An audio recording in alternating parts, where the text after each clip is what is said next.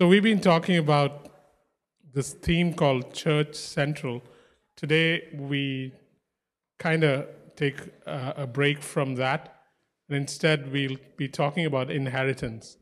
Inheritance. Given the time of the year, I usually do some version of this teaching every year or every 2 years. And so, if you want a title for today, it'll be Inheritance. Um, and this applies both to you as an individual and to us as a church and to the churches connected with us. And some of the things will be specific to Acts 29. And sometimes, if you're connected to Acts 29, it applies to you also. But God may have other things He wants to add to you. And so, we're going to talk about inheritance.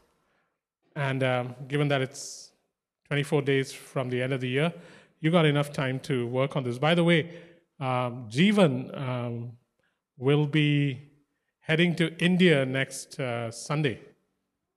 So he won't be here for 4 or 5 weeks. We'll try and see if we can get him back earlier. And then after that, Manoj will be heading to India on the 20th. And so we are taking bets on who will come back married. So please send your bets to Heidi. And the starting bids are at $20. And yeah, let's see who comes back alone, who comes back with someone, right? Okay, that's just on the side. Praful, are you leaving too? No. Good. Derek, what about Derek? People come to him. He doesn't have to go anywhere. Yeah. Okay, so let's go back to inheritance. Yeah, guys, inheritance. If you want to define it, inheritance is something that is assigned, acquired, or possessed by virtue of position. This is important, eh? Inheritance is something that is assigned, acquired, or possessed. Inheritance is something that is assigned to you, or it's acquired by you, or it's possessed by you, simply because of the position you occupy. It's by virtue of your position or your relational position that you have. That's how you get inheritances. It's not because you work towards it. Work will never get you an inheritance. You cannot work for an. Go ahead, Don.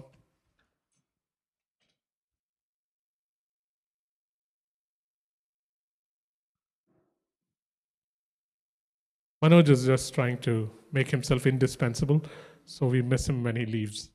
So you cannot work for your inheritance. You cannot work for your inheritance. Cannot work for an inheritance. It is assigned to you, it is acquired by you, it is possessed by you, sheerly by the virtue of your relational position. So much so that when Israel came into the promised land, they were assigned their inheritance. Tribes and families were assigned their inheritance. If you go to Galatians 3:29, Galatians 3:29, Galatians 3:29, it says there that if you are Christ, if you are Christ's, then you are Abraham's offspring, heirs according to a promise. So you get what is due you, not because you work at it, but because you are supposed to get the inheritance because of your relationship with the one who is giving it to you. And this is important, guys, because when I talk about inheritance, both as a church and as an individual, I must realize that there is someone who's interested in giving it to me and that it is mine to receive because of my relationship with God. In the Old Testament, God even put in a provision whereby inheritance would be safeguarded from being passed off to others.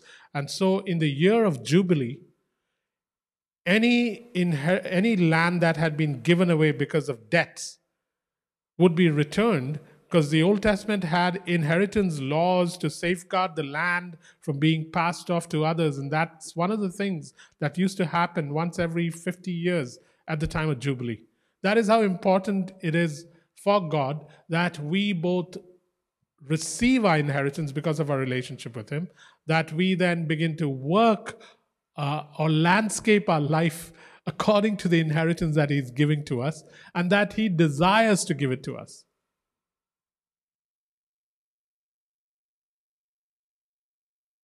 I want you to grasp how important it is to discover and walk in it. Your life becomes very intentional, and when your life becomes intentional, what happens is you align yourself with an intentional God. God is not waking up every morning like you and I saying, all right, let's see how we can handle this day. Fly by the seat of my pants. No, God's very intentional. He had things planned from the beginning. You see that in Psalm 139 where he says, all the days, Jacob, that were assigned to you, I had already written down. He knows the next page before I get there, and He would like me to have a glimpse of the page so that I can walk in the lines He has written for me. And if He is the author and He is writing my story, surely the author would like me to walk in the story that He has crafted for me. This is why it's important to desire, to discover, to think of this as important.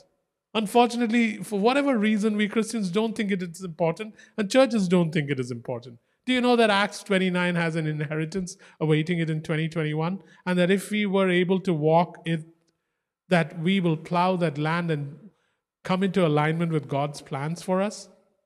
Isn't that the only thing a church should desire? Every tribe was allotted an inheritance.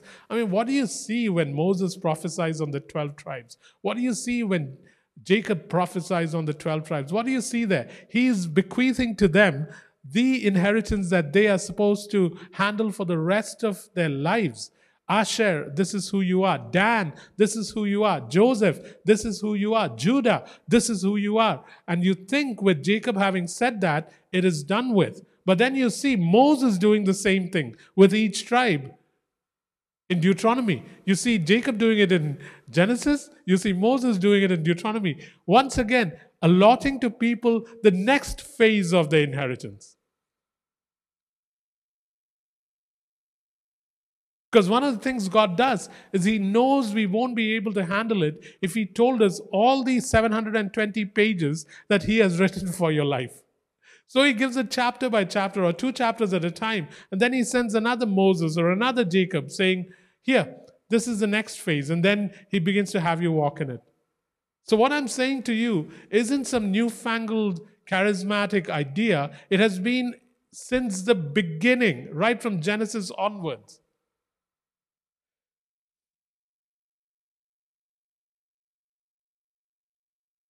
God wants you to have your inheritance, not grudgingly or occasionally, but permanently through your life. God wants you to have your inheritance, not grudgingly. He's not saying, well, I really don't want to give it to you, but since you have found out about the inheritance, take it. That's like a parent who wants to die with their estate secure. Oh, no, I don't have a will. No. God has a will for you, and He wants you to have it. He doesn't give it grudgingly. He doesn't give it occasionally. He wants you to walk on it on a regular basis. I say to parents of young children, please don't look at what your child should be in terms of a lucrative career or financially secure career. Look at the child in terms of the child's inheritance. Look at the child in terms of what God has given you this child for. And if a parent can see that your child will be secure financially, will have as lucrative a vocation as you can think of, and will do phenomenally well. But unfortunately, parents have pressure on them to make sure that the child has a stable, secure life. And a stable, secure life at what cost? At the cost of the days that were written for you in the book by the author and the creator of heaven and earth? What a lousy trade-off. That's porridge.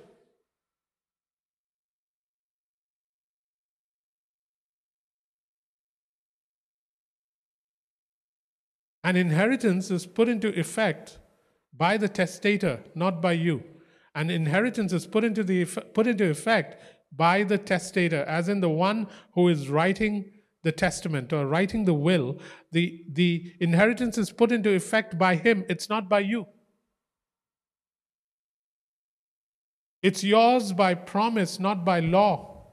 It's yours by promise, not by law. If you go to Galatians 3:18, Galatians 3:18, it says there, "For if the inheritance be of the law, it is no more of promise, but God gave it to Abraham by promise." Let me read it from the NIV. If you belong to, Galatians 3:18. "For if the inheritance depends on the law, then it no longer depends on the promise. But God in his grace gave it to Abraham through a promise." The intent there being, I am the one who sets the terms and conditions of this inheritance that I want to give you, Jacob, and you cannot earn it, you cannot legally claim it. It is given to you by promise, by my word. That is how I give it to you. And the strange thing is, there is not a person here on earth who does not have a book written for them by God. But there's definitely no believer and no community of believers that should operate on earth without knowing what God is allocating to them every couple of years.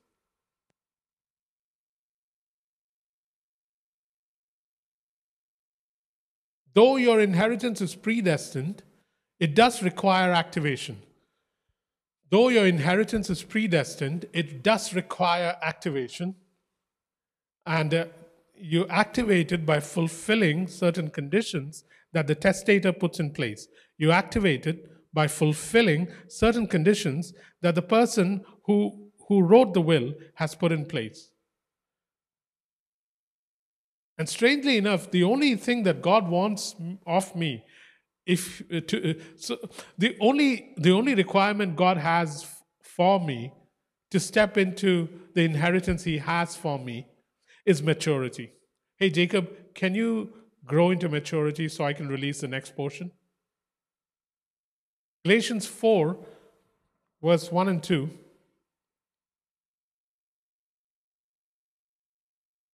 says this. What I'm saying is that as long as an heir is underage, he is no different from a slave, although he owns the whole estate.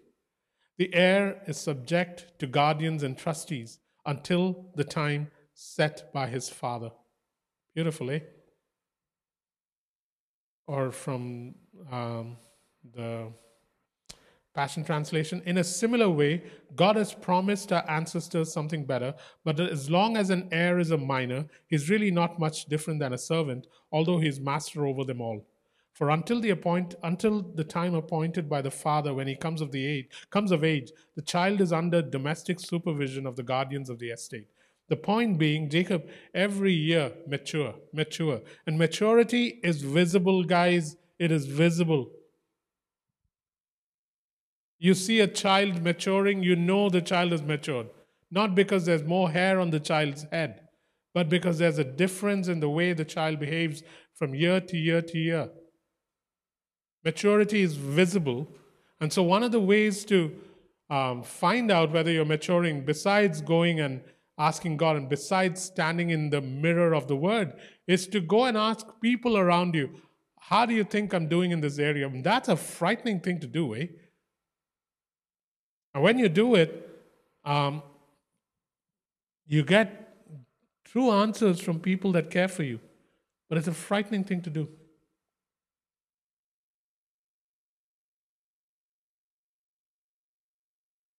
So though inheritance is predestined, it requires activation by fulfilling conditions put in by the testator.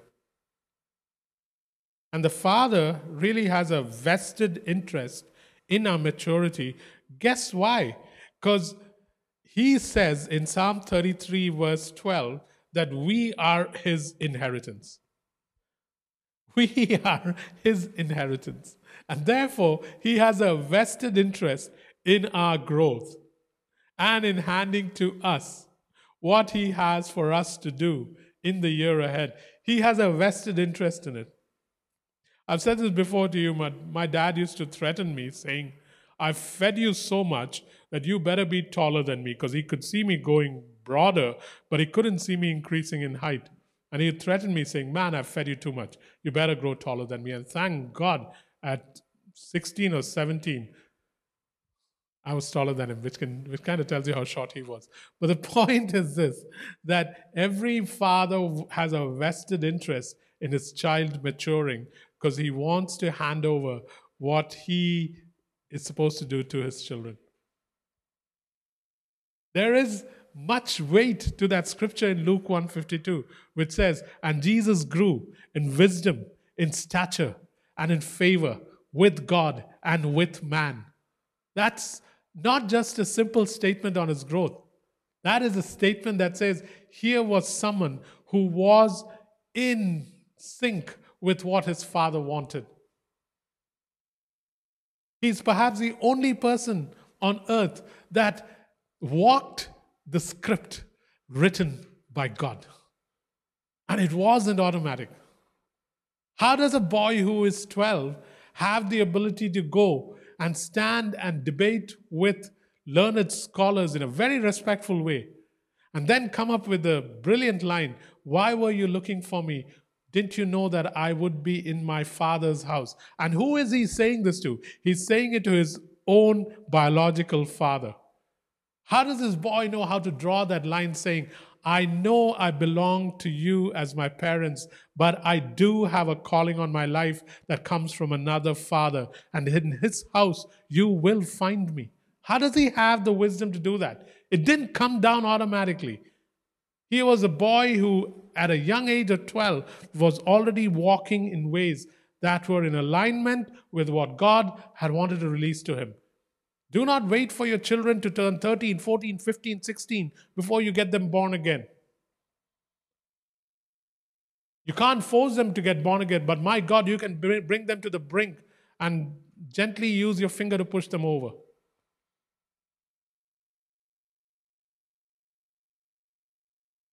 Jesus had an ordinary, normal, below normal life.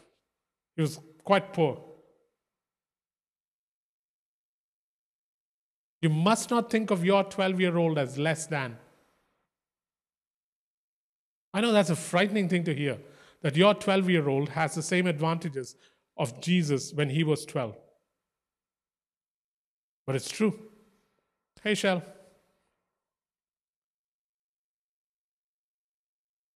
Here's the other thing, guys. Only the Father knows the extent of your inheritance. Eh? Only the Father knows the extent of your inheritance. It is vast, it's custom designed for each church, each son. Only the Father knows the extent of your inheritance. I mean, I guess you would say the same thing. If someone told you that you would be doing or you would be where you're at right now, if someone told you that about 10 years ago, would you have believed them? I would not be able to believe it. I would not be able to believe what I'm doing right now because I could have never imagined the inheritance that my father had for me. I could have never believed that for Acts 29 either. So I was the one who planted the church. I would never have imagined this inheritance that Acts 29 presently is walking in. I could not have imagined it. It's custom designed for each son and each church, and it is vast, and only the Father knows the extent of that inheritance. Do you think David knew it when he was with the sheep? Do you think Joseph knew it? He did very early because he saw a dream. Sometimes, guys, the things God did in your life and showed you 20 years ago, 30 years ago, don't throw them away because they haven't come to pass. The vision is for an appointed time. I hold on to things preciously from 1988, from 1970.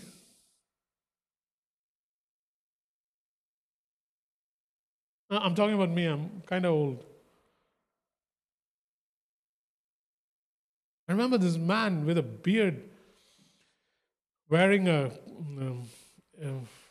very simple white shirt and coming and putting his hand on my head and saying, "This boy will become a man of God and he will go around the world."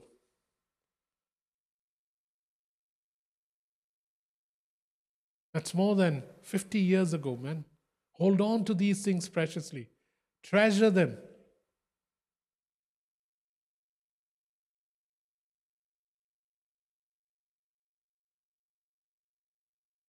The Father knows the extent of your inheritance. It is released to you on the basis of his faithfulness. It is released to you on the basis of his faithfulness, his sovereignty, his wisdom, and his mercy. And all four are very critical because if we don't realize that it is released to you on the basis of his faithfulness, you may begin to think that your faithfulness matters more. And then you may think that, shucks, I can't walk in this because I haven't done well this year. Let God rewrite your story every morning. Every morning gives you a new chance to restart life. Yeah. When God releases to you an inheritance, he does this on the basis of his faithfulness. As in, I am faithful. So much so that in Timothy he says, even if you are faithless, I will be faithful. When you look at some of the heroes from the Bible, you realize that God released to them things even when they were not faithful. He was still able to be faithful to them. He does that based on his sovereignty. And why that is important is because sometimes you may think that a person does not deserve to be where he's at, given his pedigree, given his degrees, given his past, and yet he does it based on his sovereignty. He does it based on his wisdom. Based on his wisdom. Very wise. He sees the past, he sees the future, he knows how to position you, and then he does it out of his wisdom. It goes back to what I was talking about last week when we talked about decrees. How you cannot make a decree unless you know the whole story that God is unfolding. Decrees made in isolation do not capture what God has been doing and what God wants to do. He does it on the basis of his mercy. Man, if it wasn't for his mercy, we would have squandered our inheritances long ago.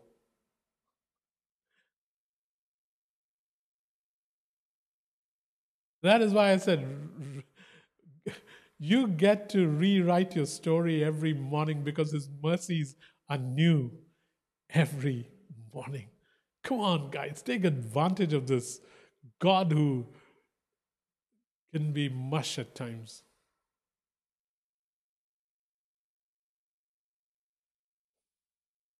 Because the inheritance is vast, it is released to you in parts. Because the inheritance is vast, it's released to you in parts. If you go to Exodus 23, Exodus 23, verse 29. When it came to allotting Israel land, here's what God said, I will not drive them out from before you in 1 year, lest the land become desolate and the wild beasts multiply against you. Little by little I'll drive them out before you until you have increased and possess the land. Until you have increased. There is a need for me to increase so I can possess more. And so, because the inheritance is vast, it is released to you in parts. The thing is, the scope and the extent of your inheritance or a church's inheritance is unattainable in the natural. If what God is releasing to you is attainable in the natural, question whether it is an inheritance from God. You just have to look at the story of Israel and you see one of the chapters that really gets me is Deuteronomy 9:3. Deuteronomy 9. And here's how God encourages them. He's giving them their inheritance, and here's how he does it. Hear, O Israel, you're going to go across the Jordan today to go and dispossess nations greater than you, mightier than you, cities great and fortified, people great and tall, sons of the Anakim, whom you know and of whom you have heard, who can stand before them. Now that he's told them how fierce they are, he now says to them, that is your inheritance, go take it. So most of the time, when an inheritance is allotted to you, there is a scary excitement about it because it is not attainable in the natural. Or what about Moses? Hey, Moses, I want you to go and deliver the people out of Pharaoh's hands. And by the way, every time you go and say to Pharaoh, let my people go, I'll go and whisper in Pharaoh's ear, don't, I'll harden his heart. I mean, it's not like Moses needed that much help. He was already going up against the greatest nation on earth at that time, and God is helping him by saying, "Don't worry. Every time you say, 'Let my people go,' I'll go whisper, 'Harden your heart.'" So it is unattainable in the natural, which is why an inheritance must be looked at with eyes of the Spirit. You must see with eyes of the Spirit. You must see with the eyes of the Spirit. So whenever um, you receive a passage that God is saying, here is an inheritance passage, Acts 29, that you need to walk in, I have to see it with eyes of the Spirit. Guys, we've been doing this at Acts 29 for years. And it's been fascinating to see how God always brings to pass what He has said. I remember it was, yeah, I can go back a few years and tell you different times when, and I've been doing this for the last 20 years. That doesn't mean you need to do it. It just means that I have to show you biblically that it is something that was done in the Old Testament and the New, so that you can then copy it, not because Jacob does it, but because there is biblical precedent for it. And then if you want to do it because Jacob does it, great, because, yeah, look at my life.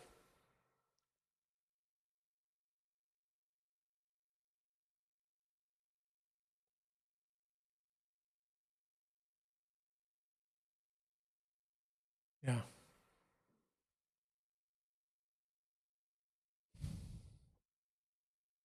What does Galatians 3:11 say?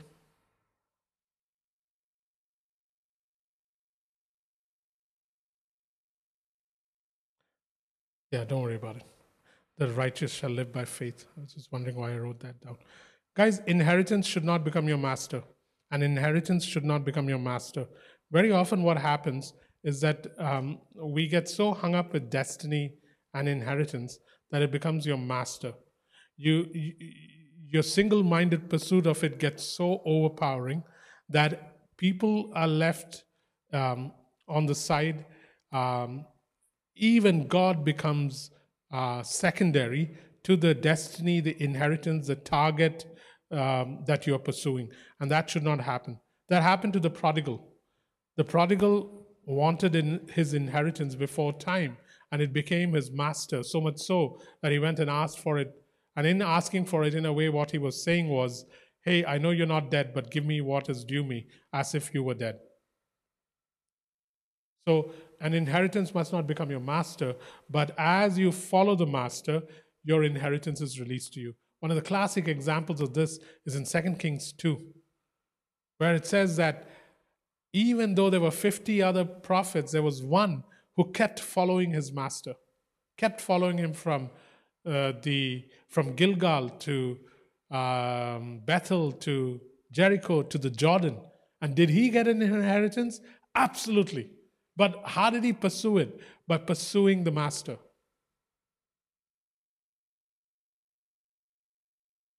Because it's in pursuing the master that maturity happens. And when maturity happens, it is very natural for that which God had crafted for you, the story He had written for you, is now released to you because you can handle it.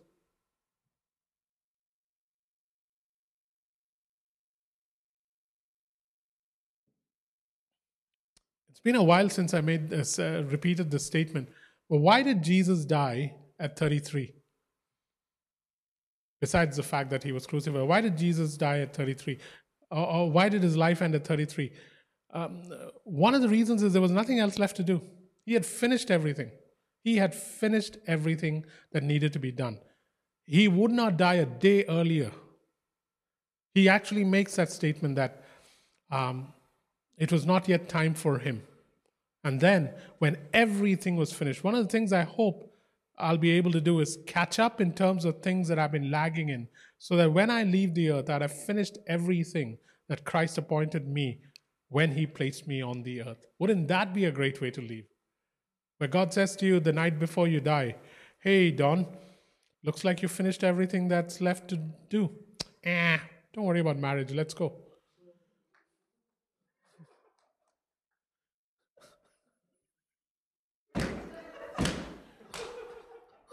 That is funny. Okay, let me change it from Don to me.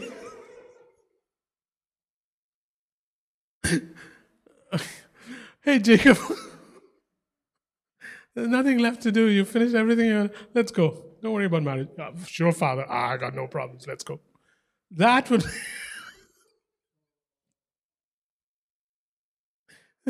that, that would be the way to leave the earth. Yeah. Sorry, Don. If you sit in the front, this might happen. Yeah. Don's going to delay finishing things on earth. Yeah. Guys, an inheritance is not a list of accomplishments. It's not like a bucket list of accomplishments. In fact, an inheritance must be seen as a legacy that blesses others. An inheritance must be seen as what I'm going to do, or what Acts 29 is going to do in 2021 is not we accomplished this, this, this, and this as told by God. No. Oh God, we're going to walk in this so that others may benefit. One of the coolest stories that I never get tired of reading is in Ruth chapter 4, where in Ruth 4, verse 5 and 6, Boaz goes up to Naomi's relative and says to Naomi's relative, hey, you realize that you are the closest kin to Naomi and that this land is yours. And so I just wanted to ask you if you want this land. And by the way, I just wanted to tell you, if you take this land, you'll have to marry Ruth, and your inheritance is going to go to Ruth and her children, Naomi and her children. And the kinsman redeemer says, no, no, no, no, no, thank you. You can have the land. And then Boaz takes the land. And the kinsman redeemer he approaches actually says, no, no, no, no, I don't want this land, because in the process, I may endanger my estate. Because if you married the widow of your brother, you would not have an inheritance. Your inheritance would also go to your brother's widow's children. And so he says no, and Boaz does it. But in the process, what happens is he now births a legacy out of which Jesus of Nazareth comes. So when you walk in your inheritance in 2021, walk in it with the expectation that as I do, others are going to benefit. This is not a list of accomplishments for me.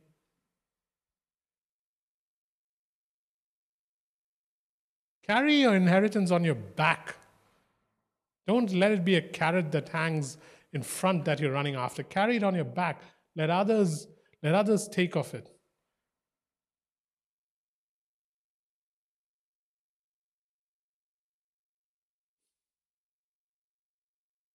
Once an inheritance is known, it's your responsibility to either steward it or squander it. Once an inheritance is known, it's your responsibility to steward it or to squander it. This is why I've so often suggested that when God gives you a promise, or when God gives you something as simple as a rhema, or God gives you an idea of what awaits you over a year, over a few months, over a couple of years, go over it again and again and again and again. Because one of the ways to steward the things that God says, because remember, guys, anything that God asks you to do is beyond the understanding of your mind. If you think your mind can handle it, then you already know it is not of God.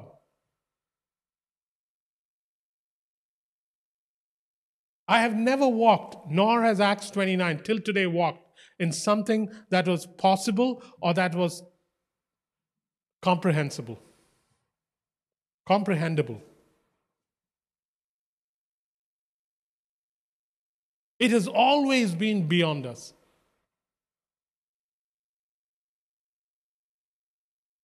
This is critical. All your planning for 2021 must be around things that require faith, require God, that will have you fall flat on your face if either of those are missing.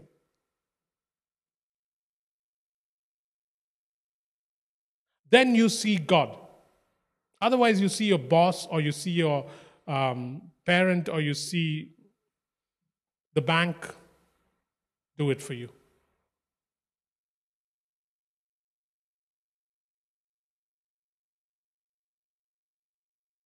I can steward it or I can squander it. And part of the reason I say keep going over it, is because the mind has to change. The thinking has to change. So, how do you squander or delay your inheritance? You squander or delay your inheritance by one, exchanging it for porridge or for trinkets. Exchanging it for porridge or for trinkets. Porridge is an immediate need. Trinket is something that looks attractive, that will give you dignity and respect in the eyes of people. But in the process, you will lose out on what could have been yours long term.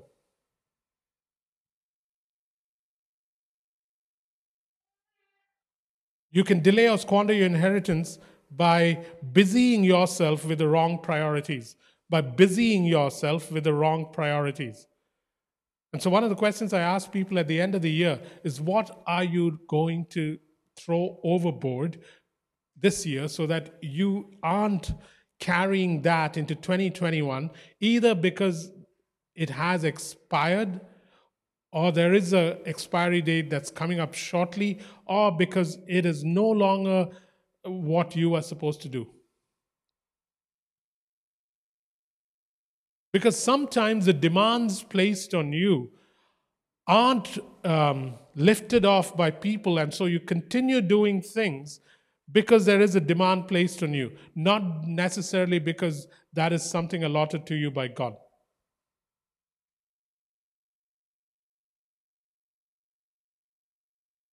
That applies to things that even I ask you. I might ask you something because you do it well. I might ask you something because I need you to do it. And if those are the reasons why I'm asking you to do something, you have a right to say, but Jacob, I sense that. My reason for asking you to continue in something or do something should solely be because at present, this is what God has for you. And you can question me on that. Because pastors can pigeonhole people into places and positions for long years on end. Don't worry, it's none of you. You guys are where you're supposed to be. So don't come to me after this. I'm kidding. The third reason you should the third way you can delay or squander your inheritance is by working in someone else's land. By working in someone else's land. By working in someone else's land. As in, you're like a partridge that sits on the eggs of some other bird, and then when they hatch, they don't look like you, and you wonder why you're not getting any results. There are some things that aren't yours to hatch. Let go of those things. They're not yours. Was that a question, Derek? Okay. Jacob worked in Laban's land for 20 years, concealed.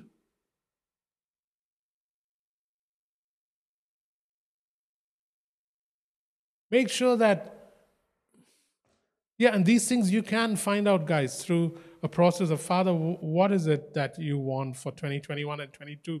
Sometimes God asks you to be in a certain place for 2 years. What is it that you want? And then don't let hell or high water, your parents or some prince charming, move you from what is allotted to you.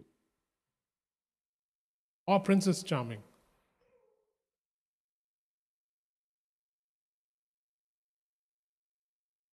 An inheritance sustains you in hard times. An inheritance sustains you in hard times. Sometimes, when nothing else is going for you, the only thing that keeps you alive and have you get up every morning is you said. You said. You said. Man, what do you think sustained Joseph?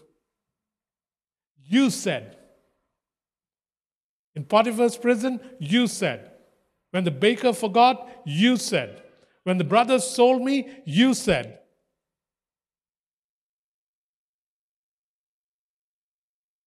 And if we don't have an inheritance, during hard times, Babylon's citizens will tread over you. Because it says in that prodigal son story in Luke 15, verse 15, that when his inheritance ran out, the citizens of the city began to hire him to do their work.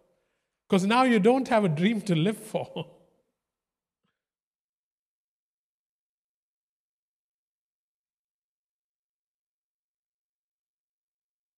An inheritance requires inner cleanness.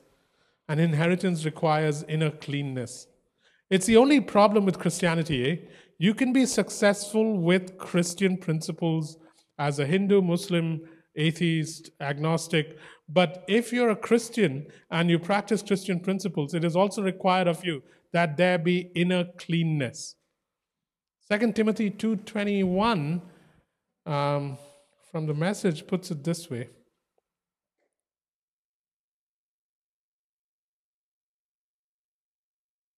2 Timothy 2:21. Become the kind of container God can use to present any and every kind of gift to his guests for their blessing. Become the kind of container God can use to present any and every kind of gift to his guests for their blessing. Run away from infantile indulgence. Run after mature righteousness.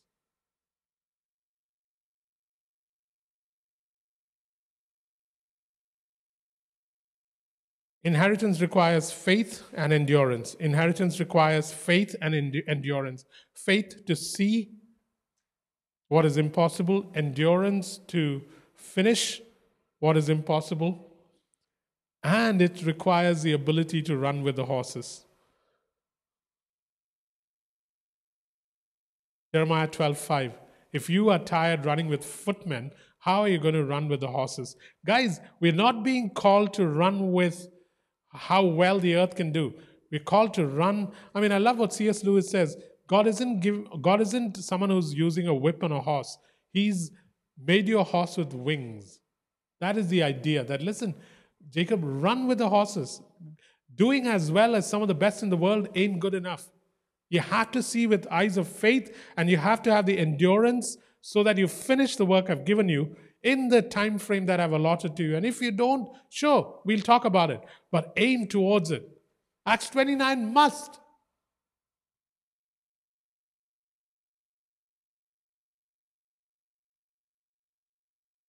Inheritance requires that I have no plan B.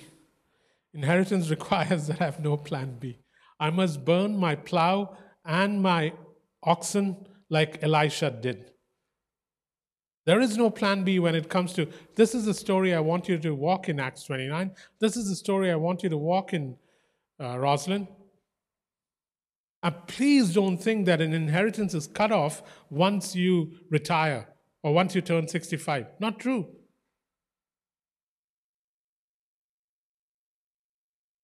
But what if everyone over 70 rediscovered what was allotted to them in the year ahead? Do you know what that would do to your life?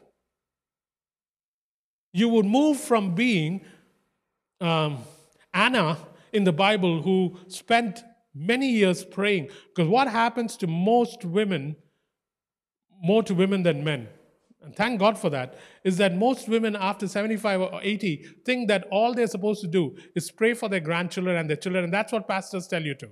Oh, don't worry, sister. You pray for your grandchildren. They will become giants on earth. Come on, man. There's more to it than that. It is a very important thing. Please don't think I'm dissing that. But surely there is more. Discover it. And they always tell you to pray for your grandchildren because your children won't listen. Some of these things I say you can ignore. I'm like in the last sentence. The rest of it is very good. So one can know what God is saying and yet refuse it. So you can have God say, hey, walk in this, and yet you can refuse it. But whenever you re-engineer or despise your inheritance, it usually has serious generational consequences. And I say serious generational consequences because we don't realize how much of our inheritance has an effect on those that are coming up after us. You think that if God says, hey, Jacob, this is what Acts 29 needs to walk in 21 and 22. And what if I began to think, no, it's time for Acts 29 to become a really big church. We got to do things differently. Sure, we might become famous. But here's the catch, guys. For another couple of generations, I've screwed up what could have been good. Why? Because you trust me enough now to follow, but I am leading you in a way that God hasn't prescribed. Whenever you re-engineer or despise An inheritance that has been allotted to you, it usually has serious generational consequences, and churches go through 30 or 40 years of it because now it is set. And once it is set, there is no man that can come and change it because now you're battling a system that has the ability to swallow up leaders year after year after year. I've been in churches like that, man. And the same happens to our individual lives. You know, in Genesis 11, after Noah had done with the flood, and now you've come out of the flood, earth has restarted again. And God says, listen, I don't want you to gather together. I want you to scatter. I want you to go across the earth. Because right from Genesis 1:28, there was a decree given. Go forth, multiply, replenish, subdue. And what does Nimrod do? Nimrod decides that he's going to gather everybody together around that tower. And in Deuteronomy 32, there's a strange scripture in verse 8 which says that God decided in Deuteronomy 32 that, okay, if this is how you want to go, if you want to despise what I have decreed to you, then I'm going to disinherit you. And now the nations spread throughout the earth. And the Bible says in Deuteronomy 32:8 that they became the inheritance of lesser gods. That's literally what it says. That when God allotted the nations, he appointed to them divine guardians. And he was not talking about divine guardians that were heavenly.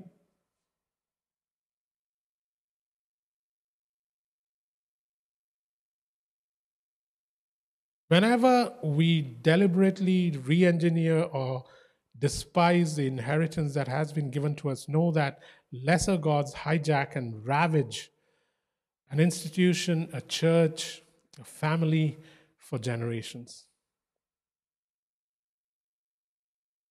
Satan used that as bait in Luke chapter 4, verse 6, when he says, listen, all the kingdoms have been given to me. Do you want to bow? I can give you all this.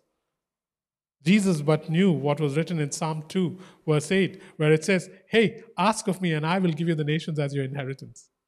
In Matthew 28:18-20, Jesus says, all right, now that they have been given to me, let me commission you, church. You go and you teach the nations to observe what I have commanded.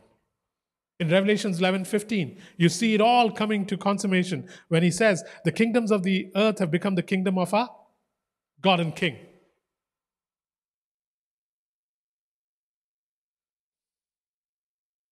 So let's bring it to Acts 29 and how we need to now go about this.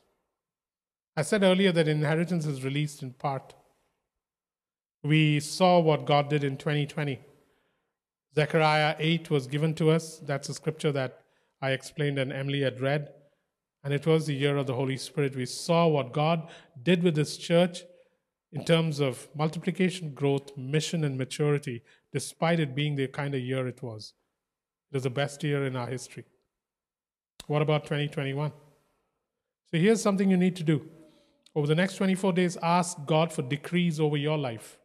Ask God to release to you an inheritance passage that you can live by or you can landscape your life with. Here's the thing, guys. To begin with, I love Ecclesiastes 8:4 from the New King James. It says, where the word of a king is, there is power. Where the word of a king is, there is power. Where the word of a king is, there is power. The New King James Version puts it that way. So when it comes to inheritance passages,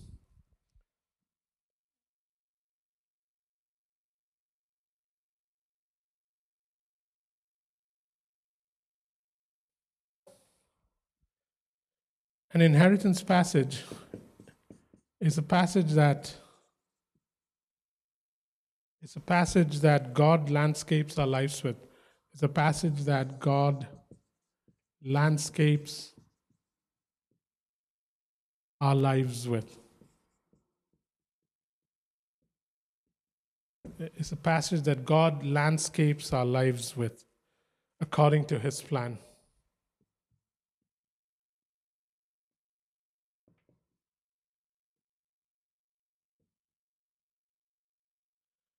Karen, I hope the writing is good enough for you to read. I saw that comment. An inheritance passage is something he uses to set us up something He uses to set us up to discover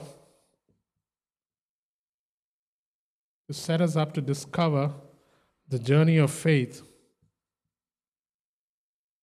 that awaits us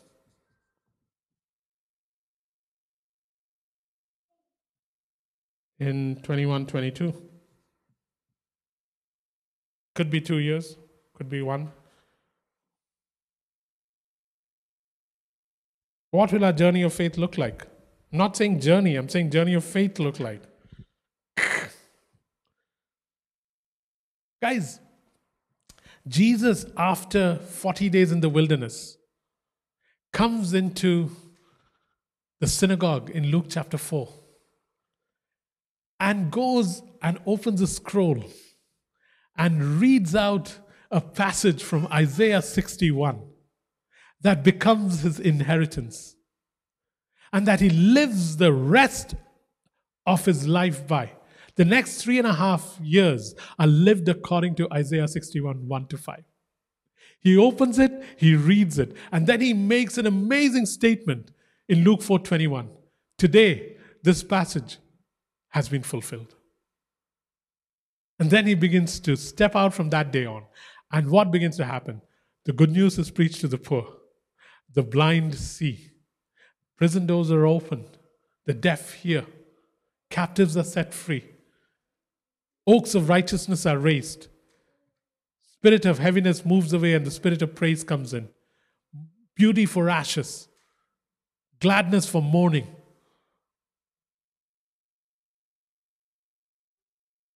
If for no other reason, do this for the sake of your master, because he did this too.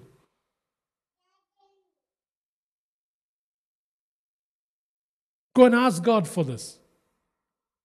Remember, I said the reason I took so much time to describe and define what inheritance looks like means is so that you understand that God wants you to have your inheritance not grudgingly, not occasionally, but permanently. Hey guys, you think I don't want it for you?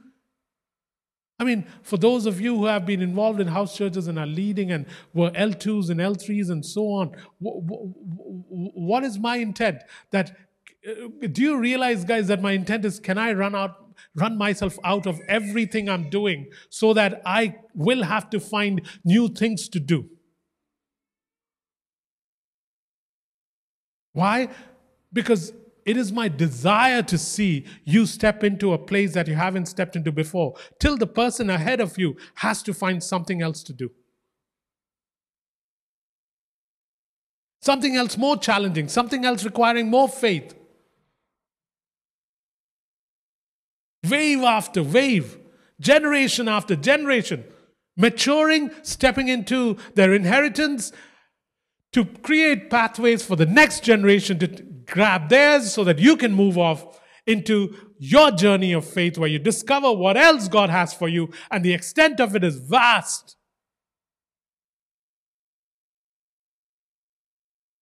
When you have nothing left to do, there's 2 ways to leave the earth. You finished everything, so there's nothing left to do. 2, you never had anything to do because you never spent time discovering your inheritance. And now you're better off with God than here. Don't worry, Don. I won't go down that route with you.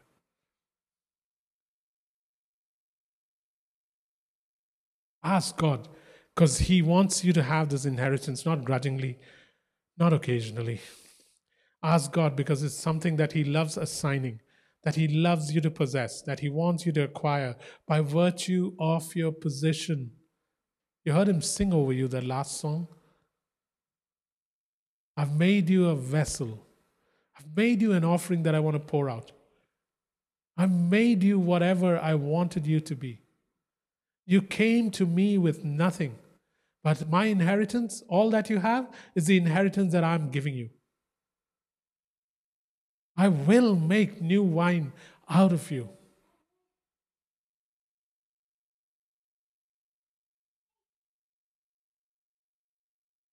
And once you receive this from God, read it. Reread it. And after rereading it, reread it again. Study it. Research it. Let God illuminate it. Go over it again and again. think I've told you of a man who said how God gave him Psalm 91 as an inheritance and told him to read Psalm 91 for 6 months. I told him, you need to read only Psalm 91 for 6 months. And every day he would read Psalm 91 for 180 days. Can you imagine what that would have done to his life? Can you imagine you being so confident of Psalm 91? Can you imagine what that can do to your life? He that dwells in the secret place of the Most High shall abide in the shadow of the Almighty. And I will say of the Lord, He is my refuge and my strength and my fortress.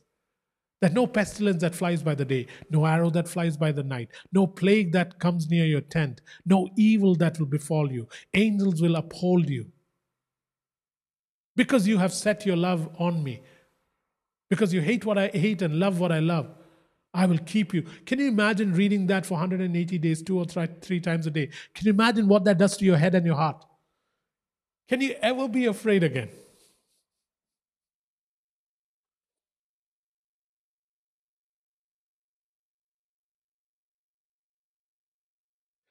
So, 2021, Acts 29.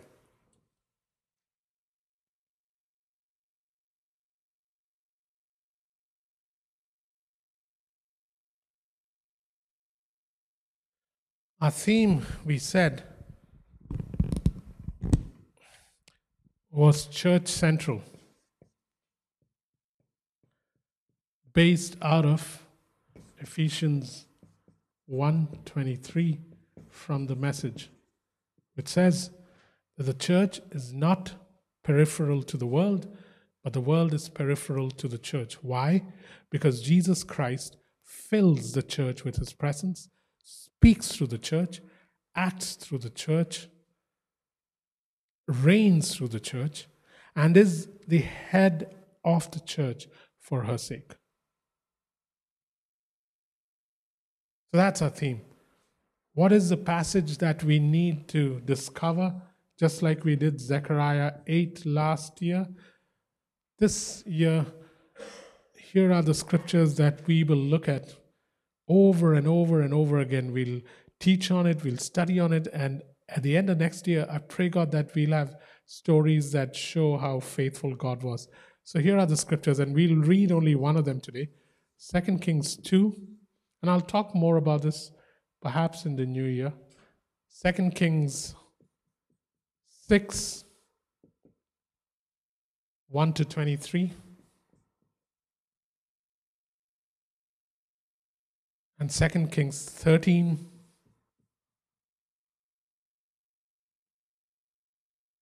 14 to 21. These are the passages that will, these passages are like a field that we will plow and find nuggets in it. Find nuggets that will be used to do whatever God wants to do across the earth. And I say to the churches that are connected to Acts 29, I believe that this is something that is yours also. There might be additions to it, but whether you're in Vernon, whether you're in Bahrain, whether you're in Sydney, whether you're in wherever you are, know that these scriptures apply to you too because of how connected you are. Whether you are in Brazil, whether you're in Lithuania, and God may add more to it. If there's one word I could use for all these passages, if I could call them something, I would call them Elisha, because it's basically the story, different stories from the life of Elisha. And I'm so looking forward to it. I'm already excited about 2 Kings 13, 14 to 21, and what is going to happen. Guys, sometimes, I've actually learned a little bit of patience. I don't say stuff before I'm supposed to say it. But my God, I'm so looking forward to what's going to happen. Yeah, so I'm going to ask Emily to come and read 2 Kings 2. And then we'll see how we'll end. Yeah? So open to 2 Kings 2. This is your first read. May you read it many times. I've already read and heard it 4 or 5 times between day before yesterday and today. Okay.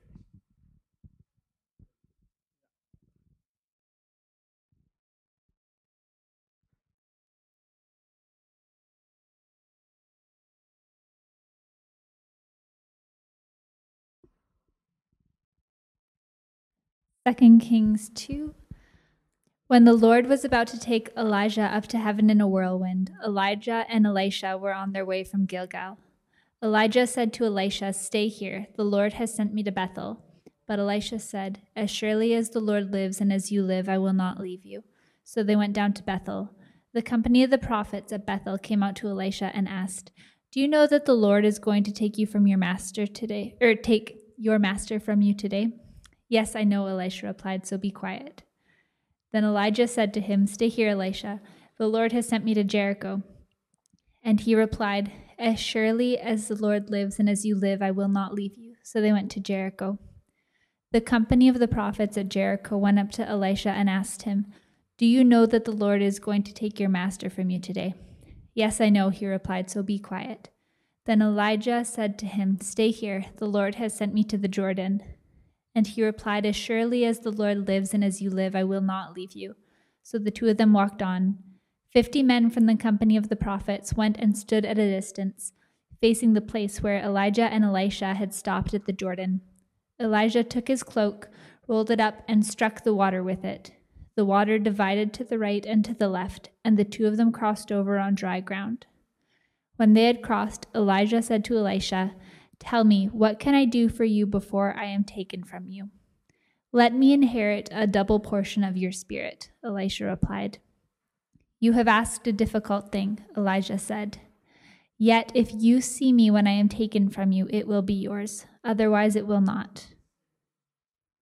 As they were walking along and talking together, suddenly a chariot of fire and horses of fire appeared and separated the two of them, and Elijah went up to heaven in a whirlwind.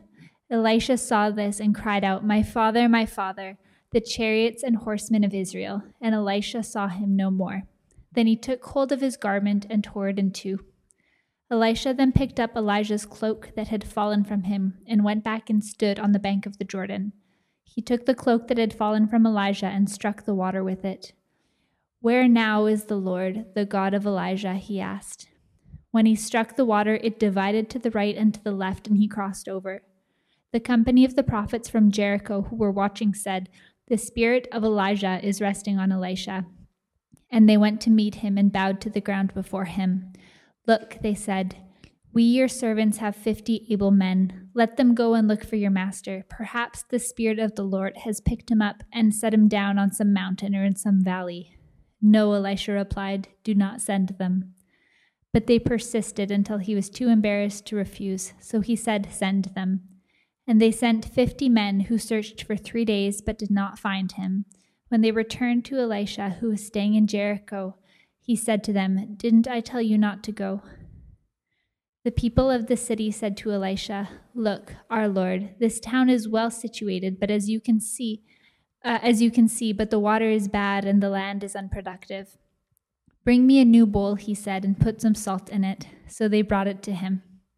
Then he went out to the spring and threw the salt into it, saying, "This is what the Lord says, I have healed this water. Never again will it cause death or make the land unproductive." And the water has remained pure to this day, according to the word Elisha had spoken. From there, Elisha went up to Bethel.